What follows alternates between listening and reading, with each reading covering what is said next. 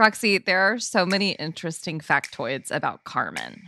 Carmen as in our favorite Liberace-style Christian rapper? First of all, his full name was Carmelo Dominic Licciardello. Well, I can see why he shortened it to Carmen. And also, that seems very fitting. It does. 2, he described his mother as a child prodigy on the accordion. So the talent runs in the blood. 3, he became a Christian at Disneyland. Yes, I love this.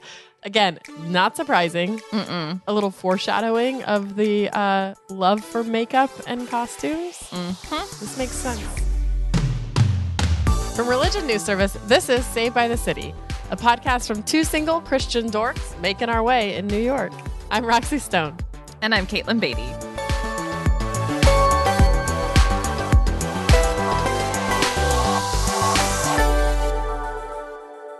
Setting aside Carmen for a minute, do you have any vivid memories, Roxy, involving Christian music growing up? Well, if we're going to set aside Carmen, that takes away a few.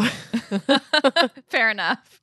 He was so central. You know, I think we've talked about this before. Like, I grew up in, a small town with only a country radio station. So it wasn't something that I was like listening to K-Love or whatever. But I think, there was recommendations in like Brio magazine or I knew you were going to say Brio. Youth group. I know Brio always comes back to Brio. But so, I did get into several of them. I remember going to see like a couple of different concerts at big churches in Denver.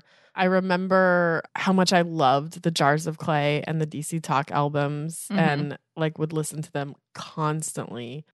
So yeah, I definitely have some vivid memories of those years.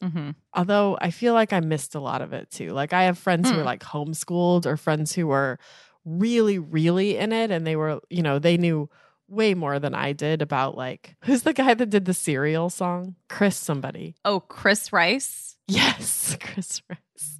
Who are some other big ones? Oh, Point of Grace. Well, yeah. There was a band called Delirious. Oh, yeah. There were also the like Christian ska and punk. Yes. Subgenre.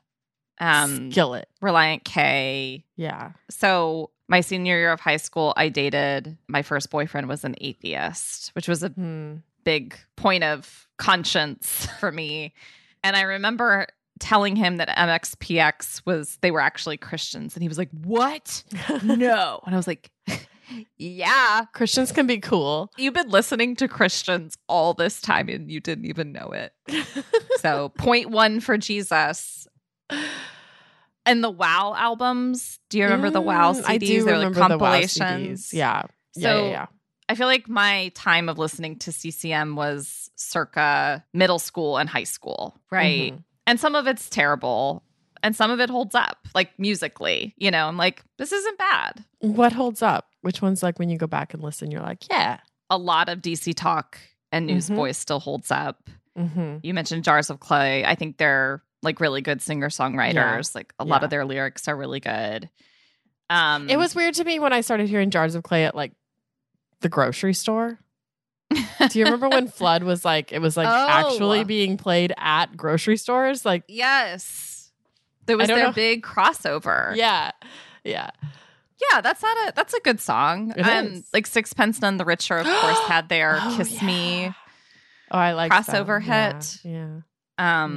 There was something that felt like, ooh, it's a cultural win, like the Christians are being played on the top 40 radio. That was like when Mandy Moore kind of became famous around that time too. And that was another, we had like our little crossover star.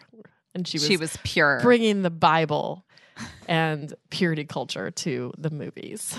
Yes. Or Rebecca St. James.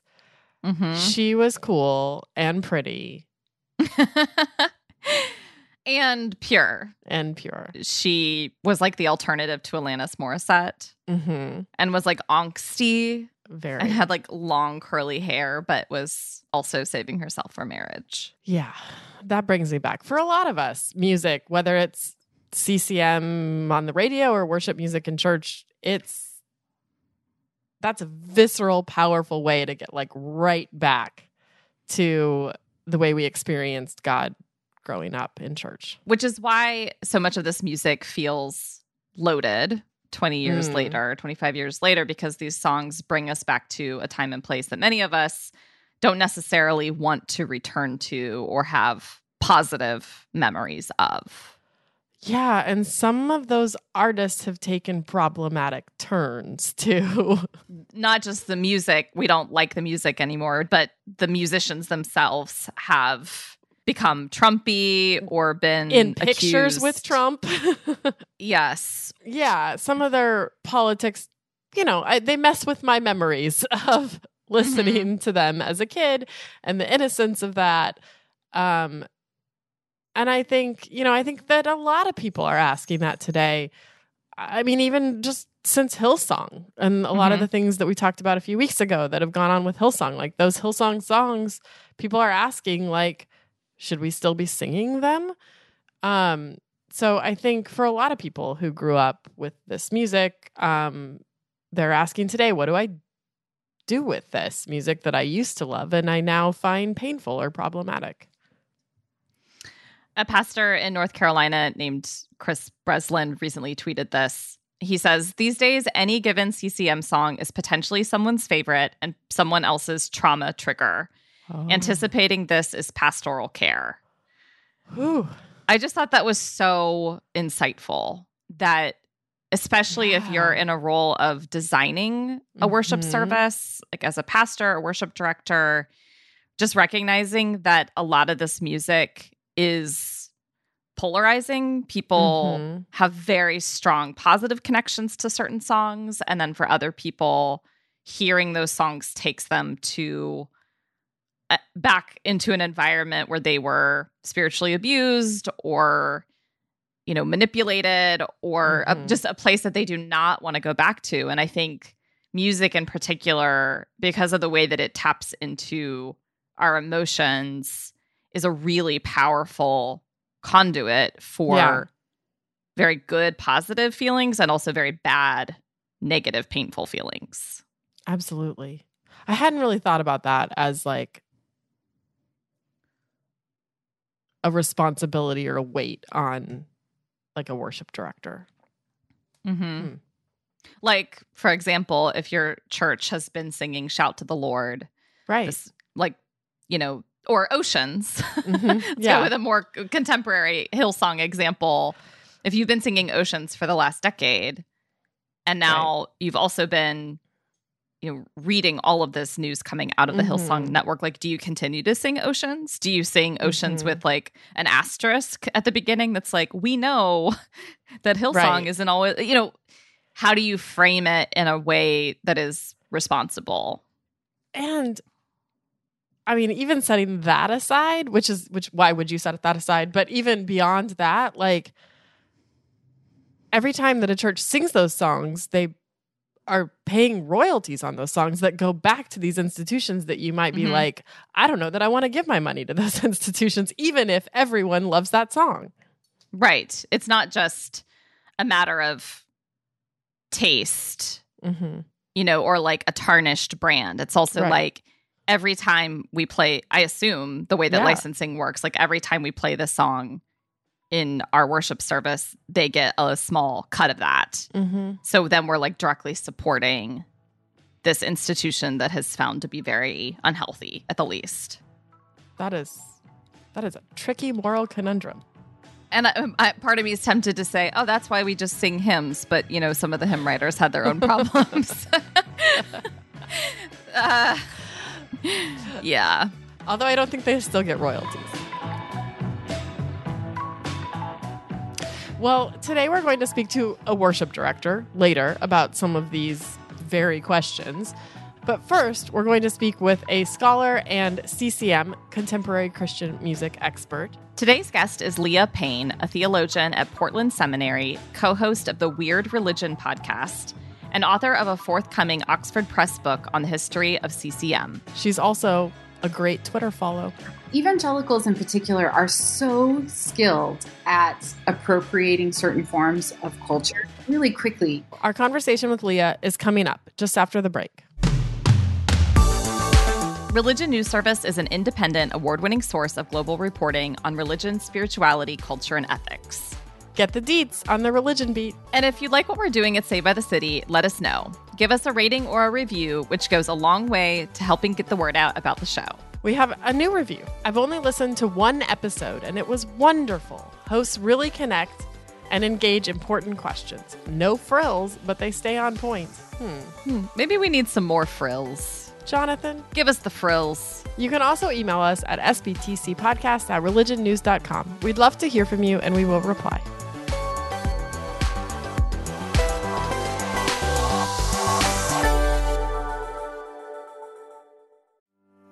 I'm Paul Brandeis Rauschenbusch. This week on The State of Belief. I felt like if anyone was going to be speaking up, it was going to have to be somebody like me. Faithful conversations around sexual orientation and gender identity in Texas with Auburn Peterson of Another Story. Also, getting ready for the 2024 vote with Adam Friedman, organizing an election strategist at Interfaith Alliance. The State of Belief, where religion and democracy meet. Distributed by Religion News Service Podcasts and available on your favorite podcast app. Leah, Roxy, and I are really happy that you responded to my random Twitter DM and agreed to come on Saved by the City.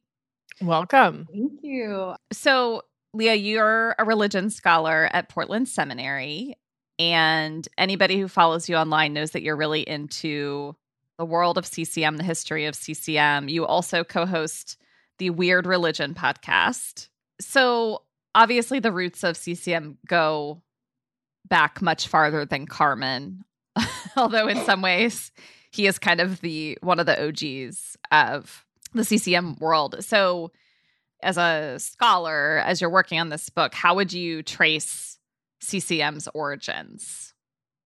Oh, wow. That's such a great question.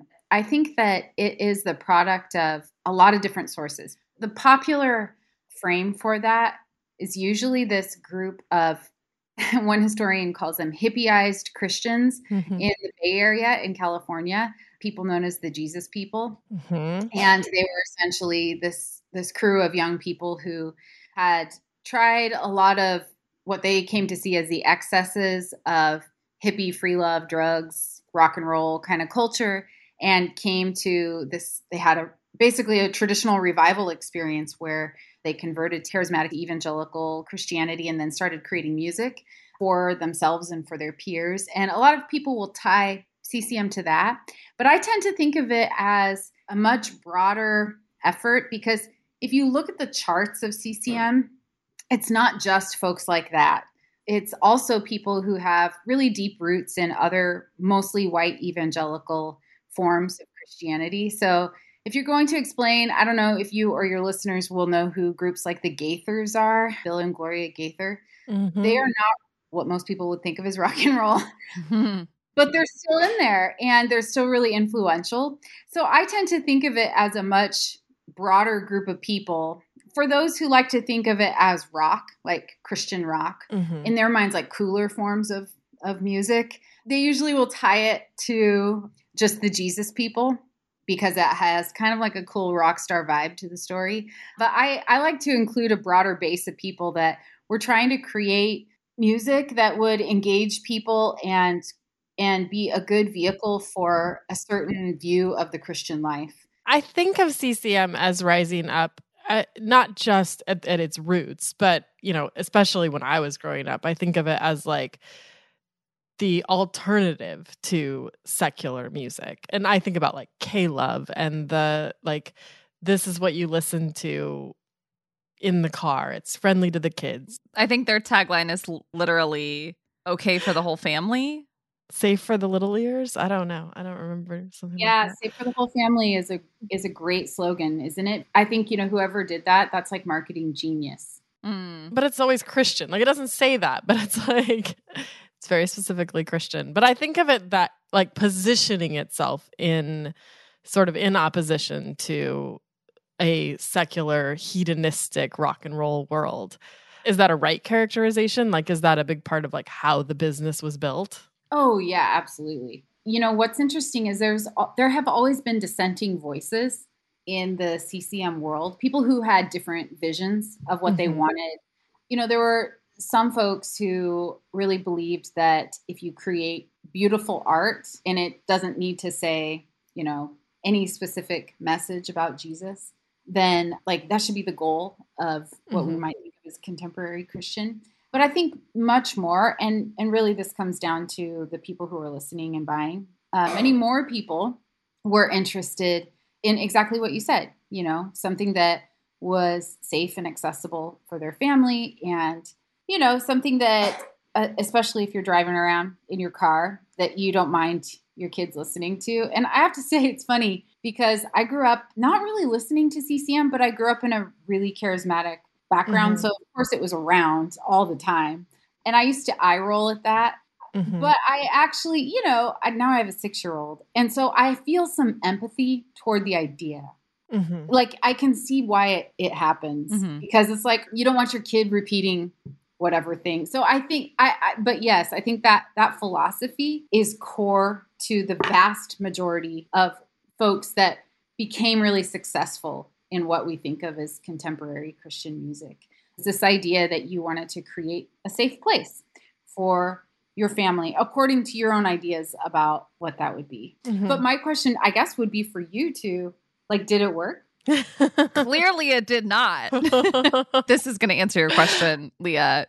I went to this large youth revival in Muncie, Indiana twice growing up called Acquire the Fire, ran by this guy named Ron Luce. And it was essentially for preparing young Christians to prepare for battle for Jesus in like a hedonistic, dangerous world. And there was one specific session, and I'm sure a lot of our listeners can remember very similar teachings. It was, I think we were shown literally a chart that was like, if you like Blink 182, you will like Reliant K. I remember those. It was, here's a way to enjoy this style of music and this kind of vocal performance, but the lyrics are going to be clean and they're also going to focus on Jesus. And so, as soon as I got to college, I was given a much different understanding of how to engage music more generally. Like, we can't break the world down into good, bad, safe, unsafe. I would say there were elements of the Christian music that I was listening to growing up that I would say were teaching me like false things about the world and about God. But I think for the time, especially for like a teenage mind, honestly, it was probably for the best that I wasn't listening to Blink 182. Like, I can actually understand the impetus. Like, yeah, there was a lot of raunchy teen stuff when we were in high school. I appreciate what these adults were trying to do, even though I have not consciously sat down and listened to contemporary Christian music in a very long time. If the goal was like, we just need to keep them on a steady diet of this kind of safe Christian music, no, that has not worked. And I'm glad that it didn't work. There's a lot of beauty and goodness and meaning in the world to be found in music that is not made by Christians. I remember using those charts to find secular artists. I was like, "Ooh, if you like Jars of Clay, ooh, I better check out U2." You listen to U2? Yeah, and I remember like the first time I listened to U2. Really edgy. I truly used the charts the opposite way because I knew who the Christian ones were, but I wanted to know the cool music. But I pretty much dropped the Christian music at around like 9th grade, 10th grade maybe, and started like listening to way more Weezer. Oh yeah. You're naming all these bands that are like extremely clean and, like Weezer and U2. That's true.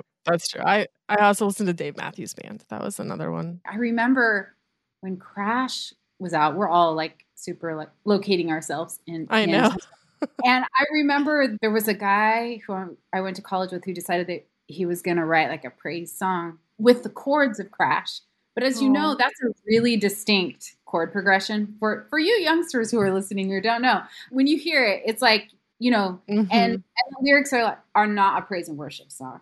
No. Whoa, I haven't thought about that in so long, but now I'm laughing really hard in my head. It's reminding me of the ways that Christians would, be preparing for worship at church and think, what's a popular song now that we can incorporate into the music to be relevant? And so one year, sometime when I was in high school, the song I Want to Soak Up the Sun by Sheryl Crow was really popular. And so we were like, let's change sun to sun. No. Oh, yeah. And that's the laziest change. It's literally one letter. It's not even a word. It's literally one letter. So this whole like cultural engagement thing takes you in some really weird places. Mm-hmm. It really does. Evangelicals in particular are so skilled at appropriating certain forms of culture really quickly. Evangelicals are quite progressive when it comes to media use. They're not when it comes to a lot of other things. But you see them trying things. They're pragmatic. Yeah. And I sort of think they're like very experimental. Yeah. One of the major shifts, obviously, in CCM was going from this sort of singer-songwriter bands to worship music. And I remember some of that shift. I remember going from listening to Jars of Clay to like Sonic Flood and Passion and and like having a worship experience in my car with my music. What do you think kind of explains that shift, or what led to that shift in CCM? I do think that some of it has to do with the expansion / consolidation of worshipers into megachurch settings. People who do go to a church, they go less often, and they go to these bigger congregations in urban and suburban centers. And the model of megachurch ministry really depends on showmanship, putting on these spectacular, entertaining worship experiences. There's like demand for it in the evangelical sphere, just in the ways we were talking about, where it's like, well, okay, so stadium rock is cool, in the regular world. So let's make worship a stadium rock type experience. And I don't know about you, but I've been to some of these services and they're extraordinary. And some of it, I think, is connected to the rise of just tech options. Yeah. You can do a lot with a little. Over 1,000 people have filled out this survey that I've created, just asking pretty open-ended questions about what CCM is, so people can answer however they want. And they ask them what you listen to and why you listen to it. And did you think it was a formative experience? I would say that now I'm starting to notice some trends. A lot of the things are kind of macro examples of what you both were observing, that people tended to grow out of it when they gained a little bit of independence. So some of them, left that world when they were early high school. Some of them, like when they got their driver's license. Some of them when they got to college and they started just having a broader experience with different kinds of thought. But all that to say, many of them just no longer want that. And I should say that a lot of it it's not only political affiliations. It's not like you're like, I was conservative and then I became liberal, or I was liberal and I became, it's just kind of like, yeah, that world, like having that safe world just doesn't do it for me anymore for whatever reason. I mean, that's not the only story, because there are definitely still people who are like lifers. They're really excited about whatever's coming out and they'll go to the concerts, but there are fewer concerts. Many of the biggest acts are still kind of legacy acts. It seems to me like worship music became big business, like not just for CCM, but I mean for these churches that were putting it out, these that really became like media empires, like Hillsong, like Vineyard, like Passion. And not only big business just in terms of like radio plays, but like churches were paying royalties to sing these songs in their services. Yes, there is money to be made. I would say that in some ways it's like a lot of things. It's big business for very few. Right. There are some very well-known congregations who I think have exerted outsized influence on a broad swath of evangelical slash charismatic slash Pentecostal communities worldwide through this music. So you mentioned Vineyard. Vineyard is really a pretty small denomination. And yet in the 1990s wrote some of the biggest hits. I referred to it, and I don't mean this in a derogatory way at all, but as Jesus Is My Boyfriend music, because it really celebrates this intense mystical connection with Jesus. Pour Out My Heart, which could very easily be translated to just a traditional like romantic love song between two people. But they were very influential. Hillsong, I think Hillsong, you know, that's on everybody's mind, especially because of the extreme meltdown that they have had. And I think that one of the things that they did in the US, of course they had other branches, but in the US is they really figured out how to crack the US celebrity obsession that we have. And Hillsong literally toured. I mean, they had like rock concerts essentially and toured. Yeah, they did. And they weren't the only ones, but they really figured out how to do it. I think one of the things that they did that was smart was they used the whole church as a brand, like a worship brand, so they could adapt really quickly, like have younger, more diverse worship bands. In the 90s, there was kind of a rise in these star worship leader types, like Daryl Evans, Ron Canoli, and they became kind of well-known apart from the churches that they were ministering in.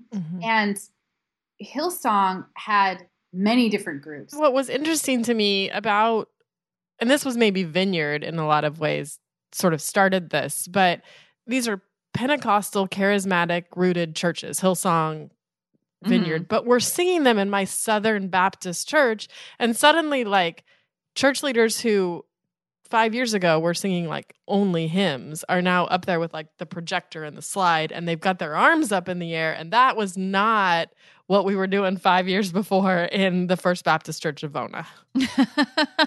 You really identified something that's super important, which for me is one of the reasons, the argument that I made to even work on this as a subject of study. People who are not familiar with contemporary praise and worship or CCM, sometimes they think of it as just this silly, like kind of a weird part of evangelical subculture. But what I think you identified is that it's really powerful. It can make big changes in the world. So I know, and I'm sure you know from your own experiences, that it is a big deal to get Southern Baptists, like feeling their feelings like that in a worship service, you know, like being so expressive. That is a big change. And that didn't come through a pastor getting up and saying like, this is what the Bible teaches about whatever, right? It came through music. And so I think that it's a deep well that we should investigate. And also, you know, we should look at what are the big songs now and what can they tell us about what will happen in the future. And those very expressive, charismatic congregations that are doing things that seem quite strange, you know, I look at those not just because that's what I've been trained to do, but also because I want to know where things are going. And, you know, for good or for ill, I guess you could say, they're like a leading indicator, I think, of where particularly white, but not exclusively white evangelicalism. In conversations about deconstruction and people who have kind of left the church, or maybe not left the church or the faith, but they've left a very expressive, intensely emotional version of Christianity, they say like, I can't listen to those songs anymore because they bring me back to a time and place, and looking back, I feel like those songs were manipulative. What would you say to people who critique all worship music as a form of manipulation, since, you know, like we don't tend to hear charges against Adele that like she's just using her voice in a way to make me feel things, and that's manipulative. And then she's asking me to spend $400 to go see her. And like, this is all part of a big business that Adele is controlling using her amazing voice. Like, how much of this is manipulative and how much of this is just acknowledging the power of music? Oh, wow. You know, I really appreciate you bringing that up, because I will say that on this survey that I've created, I was very surprised at what even thinking about CCM in many different forms, what it brought out of people. It is clear that music evokes things from people. I think I would use evocative as a more neutral category than manipulative, because I do agree that manipulative, it has a more of a value statement. I will say though, I think that was the aim, was definitely to like evoke a specific form of a posture toward God, toward the world, toward other people. But as you say, that is the goal of most popular music, is to make people feel something and to move them. And certainly evangelicals in the mid to late 20th century were not the first people who figured out that music could be used to shape sensibilities about things. That's just like, humans are pretty smart in many different generations. So there are lots of different, like, national anthems are a great way to like get people feeling a certain kind of way. And if you come to reject the meaning structure that song creates, then it can be extremely painful. And I think that any powerful tool can be used to abuse. So I don't want to like downplay people's traumatizing experiences by saying that I think of it in more of a neutral way. But I just think one of the interesting things is that I found is that for every person who had like this horrible experience with CCM and just cannot listen to any song, like strum of the guitar, they're just like, what? There are other people who will say that this is like something that saved my life. Right. I'm not interested anymore, but it gave me a place to belong. Especially people who grew up with like Christian ska and punk. It was formative for them. It shaped them in a lot of ways. And they see it as, it was a place for, like, for example, many who were like, I was a kid who just did not belong anywhere, and it gave me a place to belong. So yeah, it was meant to form things, and it did it in a lot of different ways. Well, thank you so much for joining us and for giving us a tour of CCM, especially CCM circa our childhood. So, love it. I love it. Yeah, it was great to have you on. And I think there's probably so many things we could talk about. And hopefully we will get to do that again. I will look forward to it. Thank you so much. I'm a huge fan. Love your work. Thank you. Thank you, Leah. When I think about like my current relationship with Christian music, especially worship music, it's not something I like listen to on my own. I'm not very often like turning on Shout to the Lord or anything, and just, dancing away in my apartment. But I really do love what our church is doing with worship music. I think it's a mix of old and new, of hymns restyled and brand new, like songs that our worship leaders have written. We have some really incredible artists singing at our church. But also, I think something that I've really noticed with what we do that I've really appreciated is that it's not only a mix of styles of music, it's also a mix of emotions in the music. Like we sing a lot of laments, as well as like it feels like we're working through the range of emotions toward God, which I really appreciate. I think we both go to churches that follow the liturgical calendar, and our worship director is very intentional about designing a worship service that matches the spirit of the time in the Christian calendar. Like right. Advent, the dark, mysterious Advent songs are some of my absolute favorite. But what I appreciate, maybe in comparison to the church I grew up in, is that you don't feel pressure to be happy all the time. Like there is a space for expressing happiness and joy. And there's also a space for expressing confusion and being overwhelmed or lament. Even just recognizing that maybe how I feel in the worship service is not the primary point. Like maybe this is actually about recentering on a reality that is bigger than whatever my emotions tell me. Because looking back, I remember kind of feeling pressure to have an emotional high. Like an emotional high was like the mark of whether you were close to God, and if you didn't have that experience in worship a particular week, it was like, what did I do? What did I do wrong? I have unconfessed sin or something. It's like, no, you were on your period. or whatever. Or like you got into a fight with your mom this morning. Like, right. Probably about your period. But just, I don't know.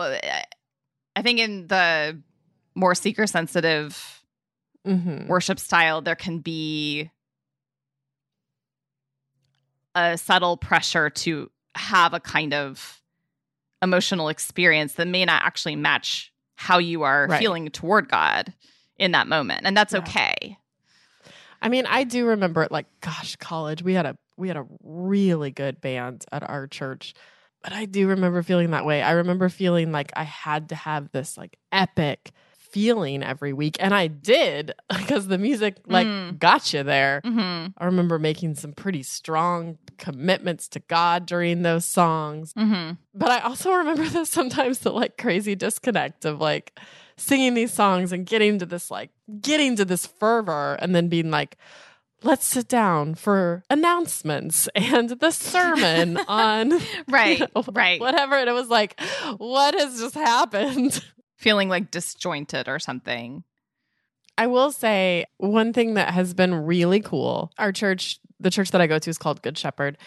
During the pandemic, we, of course, were meeting virtually, but we also, during that time, the worship team, it kind of started out, I think they were just like recording songs for the virtual church gatherings, but then they started like having people, having worship artists who were maybe out of work or people that we were connected with in California, like they would record with them over Zoom. And it just kind of grew and grew and grew until they were like just kind of creating this phenomenal music every week. And now they've started what they are calling the Good Shepherd Collective, which has a couple of albums out. There's some great Advent music, speaking of, as well as a lot of hymns, a bunch of spirituals. So it's been really interesting to me and inspiring to me to see the way that the pandemic like sparked this level of creativity and also gave, I don't know, because of what was happening at the time, like the pandemic, the George Floyd protests, like the music felt like it was coming out of that and felt like it was coming out of like a community of people experiencing that together. I feel really connected and proud of that. Which has been really cool. Yeah, I like that idea of being able to create music that is a direct response to what's happening in the world. Like, obviously, the last 2 years were incredibly difficult and heavy for a lot of people. And not just continuing to create worship music while the church couldn't meet in person, but actually using that as an opportunity to like respond in emotion and prayer to really hard things happening and giving a channel for that and like drawing people in that wouldn't have been part of it in normal, pre-pandemic times.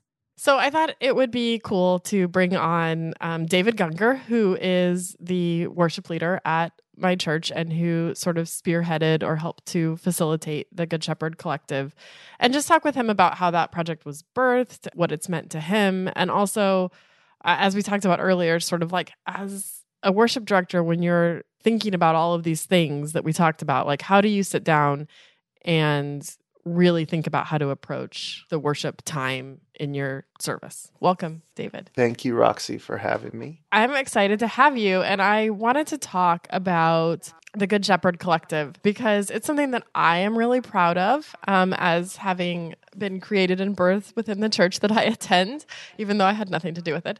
I'd love to just have you tell us a little bit about the Good Shepherd Collective, how it started, why it started, and what it is. Yeah, thank you. So during the pandemic, when things first shut down, I remember talking to Michael, the other pastor, being like, do we need to cancel church? Because we didn't know like what was going to be happening. And so that night I called up a friend of mine who also goes to the church named Jeremy Stanley, who's a great videographer. And I said, hey man, I might need you to be ready we might need to film church. And so we started getting together and filming church during the beginning of the pandemic. And then about a month into it, I got COVID myself.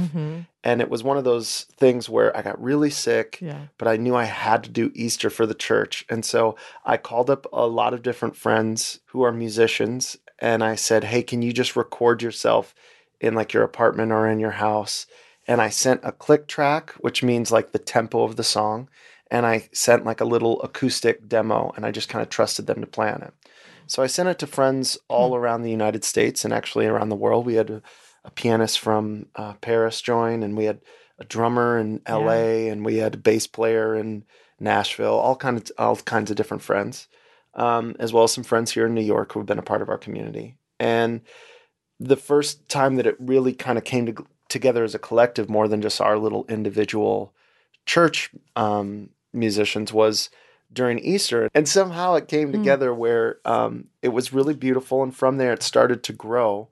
And one of the things that we really wanted to emphasize within the art that we were making was we wanted to emphasize diversity, as well as having a place for musicians that they were excited about creating the art. But essentially, there are 2 new songs each week that we kind of aim for. And yeah, that's the Good Shepherd Collective, is then this collective of musicians from all around the world. And so during the pandemic, one of the things that we stressed was we really wanted to be, one of our goals is to be a cathedral for the arts. Meaning we don't want to just have arts for ourselves, or for the purpose of ourselves, but for the purpose of like the good of our city, of our neighbors, and our world. And so one of the things that we did during the pandemic was we started an artist grant fund, where anyone who was in need ever during the pandemic, we had a grant for people. This was non-artists as well. If they needed help, it was our Deacons Fund that would help people with groceries or rent or that type of thing. And we gave away tons of grants. But during that time, we also said, hey, a huge part of the industry of musicians and actors and artists in the city are out of work right now. And so we did a grant that was funded by our church. And, a lot of musicians were so grateful for that. And because of that, we are seeing the fruits of that kindness that the congregation showed to musicians. Musicians show that kindness back to us all the time. And we have an amazing group of musicians and community here in New York. When you think about the ways that the time of worship music specifically within the liturgy, how do you think about you're helping form a people and a community, and that can take time, but it's also I'm assuming as a worship pastor there's like a way that you're thinking about that and approaching that, a philosophy of formation to how you develop worship. So I think that's a really insightful question. And I think that the songs that we sing at church, they're always prayers. And those prayers can have certain times you want to pray songs that have been prayed before. And then there's certain times where you want to pray very through language that's just very common to you, and it doesn't feel, in a sense, it doesn't feel sacred. It's just like you're almost just like talking to God. And I don't think there's any wrong way to pray.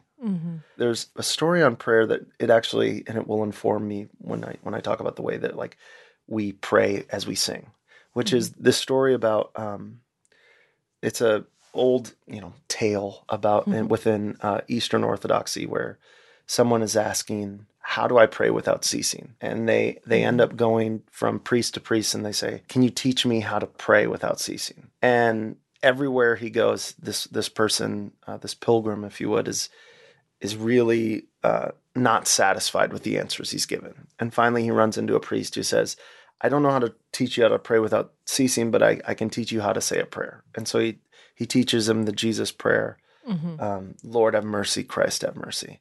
And so the pilgrim, on his way from going from church to church to try to go on this pilgrimage to learn how to pray without ceasing, he would say this prayer. First, he would say it with his mouth, Lord have mercy, Christ have mercy. And then he noticed it moved from his mouth to just silence, but with every step it was Lord have mercy, Christ have mercy, in this pattern. And then finally he said his very heartbeat was Lord have mercy, Christ have mercy. And he realized he became the prayer. That's how you pray without ceasing, is he never said the words, he just becomes it. Yeah. And I think with music, one of the amazing things is melodies or lyrics, like poetry. They can be like almost like memories in a way where you'd be like, we have these shared memories where you hear a beautiful melody and we both think it's beautiful.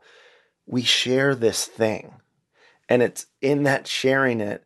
There's really a place of gratitude where it's like, oh, you know about this too. Like you've heard. It's amazing. So I think that music in the best of like times for especially church is like it's these signposts to these truths that are so much bigger than us. We don't just own them ourselves. And when we hear that, like, oh, we're sharing in this beauty and this glory and this all these types of like religious language that you can use, but it's this sense of awe and wonder that leads you to a place of surrender.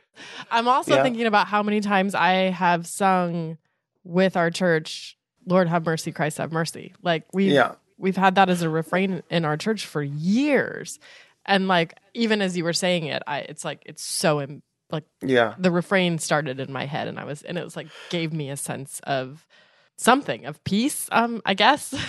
So like, let's use that as an example. Just really, I'll try to be really quick with it. Is like, I have these like this structure of the service that is actually not very creative, meaning like it's always the same structure. It just always is. However, because it's always the same structure, there are moments that I don't need lyrics to be up, and you know what it is right away. Mm-hmm. We have prayers of the people each week that are written by our people. My favorite part of the service. Yeah, well, and I would say it's my favorite part of the service with Eucharist, is like it's all a part of this thing, but it leads us up to the table. And before we do, it's like prayers that were written by the people, for the people, of the people, by the people, that is like actually like leaning in to who we are as a church and who we are as a community. And it really helps form us prayer. And when we do that, the music and everything, it's like leading us to this place, to this moment. Yeah.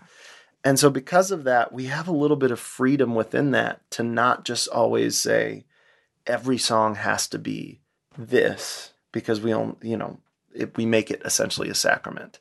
And I know it sounds a little bit clumsy, but I've been in scenarios where it's like, if you don't think sacramentally, you start making things that aren't sacraments, they become holier than they should, in my opinion. So like things like sometimes the sermon, it's like they can preach for an hour because it's the sermon and it's the most important thing of the whole service, it's okay for that community. That's not our view. It's the same thing with worship music, where sometimes you're going like, it has to be a certain way, because it has to be for that community, which is not how it is for us. I have been in many evangelical services over the years where the worship lasted quite a long time. Yeah. And part of that can also be like you make an altar call a sacrament, or you make and I'm not trying to diss on those like expressions of worship. They're all expressions of worship. I'm just trying to say that usually those types of expressions of worship can be done without community. And what the sacrament like leads you into is you're like, oh, there's this thing of like the church, I can't do this by myself. And in fact, I bring something to this that you'd be like, oh, that's the difference between the sacramental imagination. That's so true. I can listen to a sermon on a podcast. Yes. I can listen to worship music on the radio. You can go to a concert of like Snoop Dogg and have a worship experience with. But like, I can't do communion by myself. No. And technically, like that's also why we get excited about baptisms. That's also why we get excited about, because you're like, this is the community coming together. That's like our sacred thing. So the music, how I look at it is like, it actually is in submission to that sacred thing. So it's helping support it, but it's not bigger than. Well, thank you so much for joining me, David, and for sharing both about your approach to sort of the liturgy of worship and also about Good Shepherd Collective. And I think we're going to get to listen to one of my favorite songs from Good Shepherd Collective after this. Thanks so much, Roxy.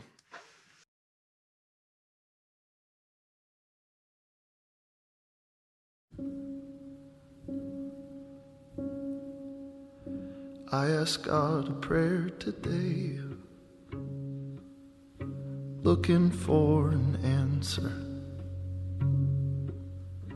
knowing war is raging on,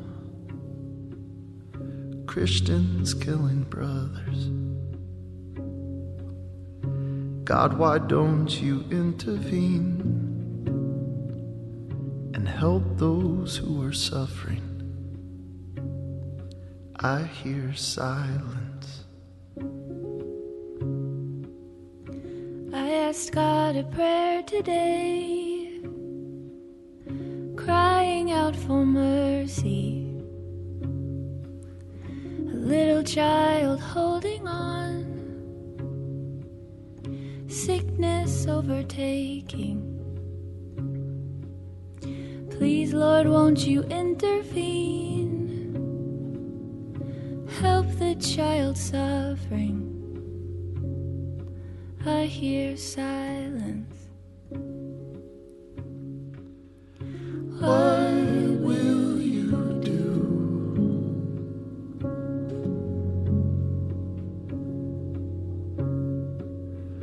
What will you do?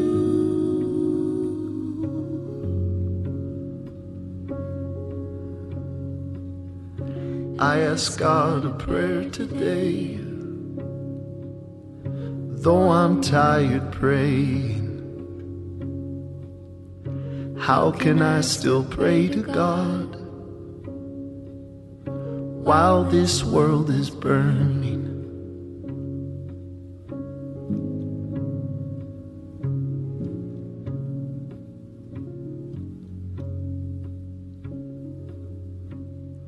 Hosanna.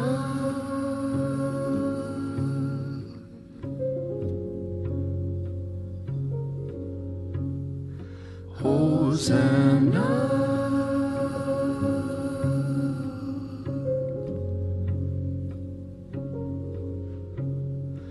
Hosanna.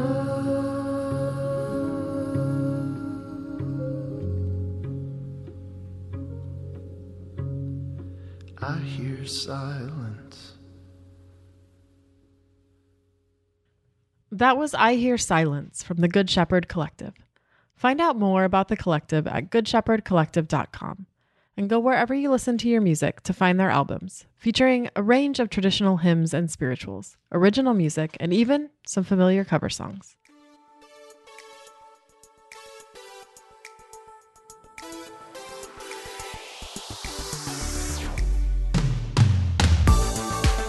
Saved by the City is a religion news service production.